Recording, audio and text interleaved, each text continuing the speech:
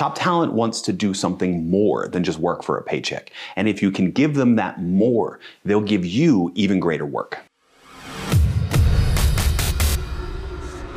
Hey leader, David Burkus here, organizational psychologist, author of 4 best-selling books on helping leaders and teams do their best work ever. And in this episode, we're gonna talk about keeping high performers motivated. You know, it's different when we're talking about top talent, when we're talking about high performance. I mean, actually, when we're talking about anyone, but in particular, the people who have options because they have a proven track record of success.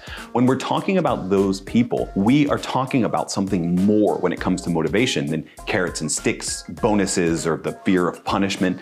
Right? Those things may work for dull, repetitive tasks. They worked great in the Frederick Taylor factory era they were invented in, but they don't really work anymore. And if you're wanting to attract and retain high performers, or if you're wanting to turn your team into high performers, you're going to need to give them something more to keep them motivated. So in this episode, we're gonna talk about 5 things you can do to keep high performers motivated, and none of them have anything to do with salaries or bonuses. The first method to keep high performers motivated is to share meaning.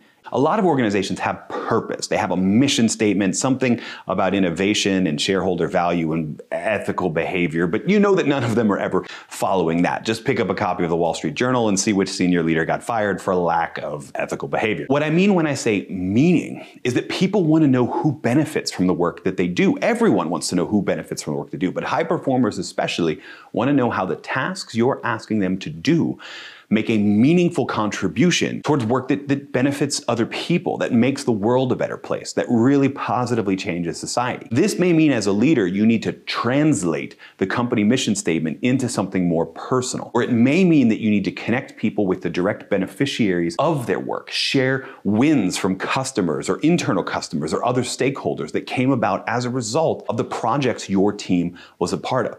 If you can do this, you can make the work that people are doing more meaningful because you remind them of the meaning that's already there. But this is not a one and done thing. This is not some random exercise like asking everybody to memorize the mission statement. We already covered that. It needs to be translated. This is something we do on the regular. This is a habit that we develop where we are constantly talking about the people behind the purpose of the organization and the work that we're asking high performers to do. The second method to keep high performers motivated is to build connection, build an authentic connection between you and them, between them and the rest of their team. When I say authentic connection here, I mean something deeper than just knowing the names and maybe strengths and weaknesses of the people they work with. I mean knowing them as actual people.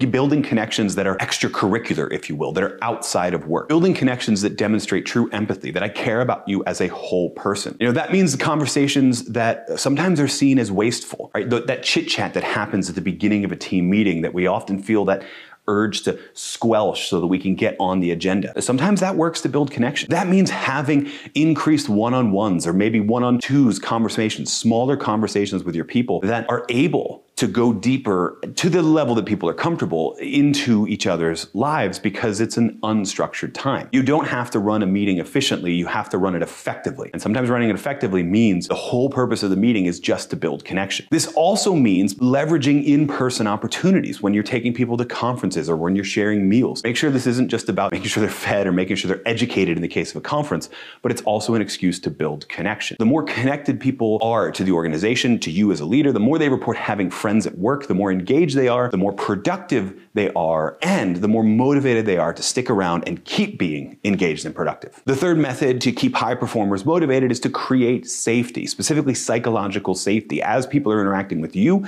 and the rest of their team, we want people to feel safe to express themselves, safe to share their crazy ideas, safe to take risks in how they complete the tasks that are assigned to them. Because yeah, they might fail, but they may also stumble into a better way to do that task, a higher level of performance that came from that risk taking. And also safe to speak up when they disagree, safe to speak up when they see something unethical happening. We want a culture of safety because what we want is to unlock all of the benefits, the knowledge, skills, and abilities and experiences in people. We want to unlock that. And the only way you unlock that is if they feel safe to express themselves fully when it comes to the tasks they're asked to do, discussions with teams, etc. We talk a lot about how diversity leads to high performance, but diversity only leads to high performance if people feel safe enough to express the benefit of that diversity, which is different experiences, different backgrounds, different ideas. And you don't get that unless you as a leader focus on creating safety. The fourth way to keep high performers motivated is to give more autonomy. And this shouldn't be a surprise to anyone. We've known about this since the research of Edward Deci and Richard Ryan that was popularized by writers like Daniel Pink. We know that autonomy is a huge driver of performance, especially in tasks where exactly what we need to do to solve a problem and create value is unknown. And it just makes even more sense that the people who are top talent in an organization, the highest performers in an industry, are going to want even more autonomy, right? They know, maybe even better than you, what they need to do, and they need to work for a leader and on a team where people give them the autonomy to be able to do that. This also means that there's a high level of trust here as well. You can give someone total autonomy, but if you're constantly checking in on what they're doing, they don't feel like they're being given autonomy. They feel like they're being micromanaged. They feel like they're being watched. So not only do you need to give autonomy, you need to trust them. You need to be able to provide what they need. You need to be able to make sure they have the resources and that the roadblocks are removed. And so you do need to check in with them. You can't just leave them out to dry. But you probably don't need to check in with them as often as you think. And if you are checking in with them too often, then they're feeling micromanaged, they're not feeling autonomous, and so they're not feeling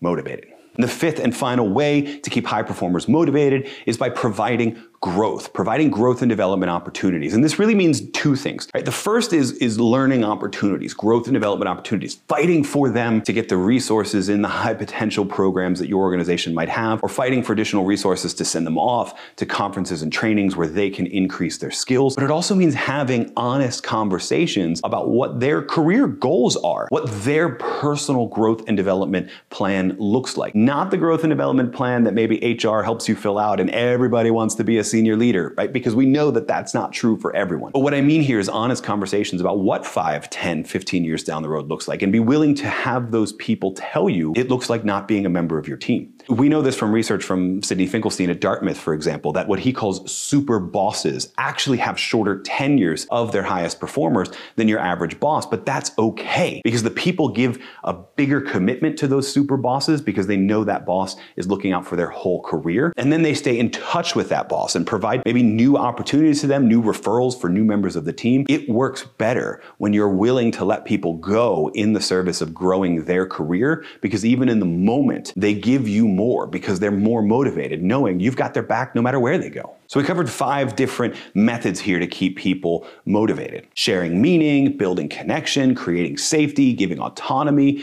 and providing growth. But the truth is, these methods are fantastic, but they come with a mindset shift as well. The mindset shift is that people don't work for you, especially high performers don't work for you. They work with you. And in fact, you work for them. Your role as a leader is to serve. We know that, we give lip service to servant leadership, but it's never more true here. What all 5 of these methods have in common is that they're servant leadership methods. They're methods that say, you know what? I care so much about unlocking your performance, about helping you do your best work ever, that I recognize that my role is to get you the things you need to fulfill your role. When you do that, yeah, I joked about it earlier, you really do unlock people's best work ever. You unlock high performers' best work ever because you're becoming the best leader they ever had.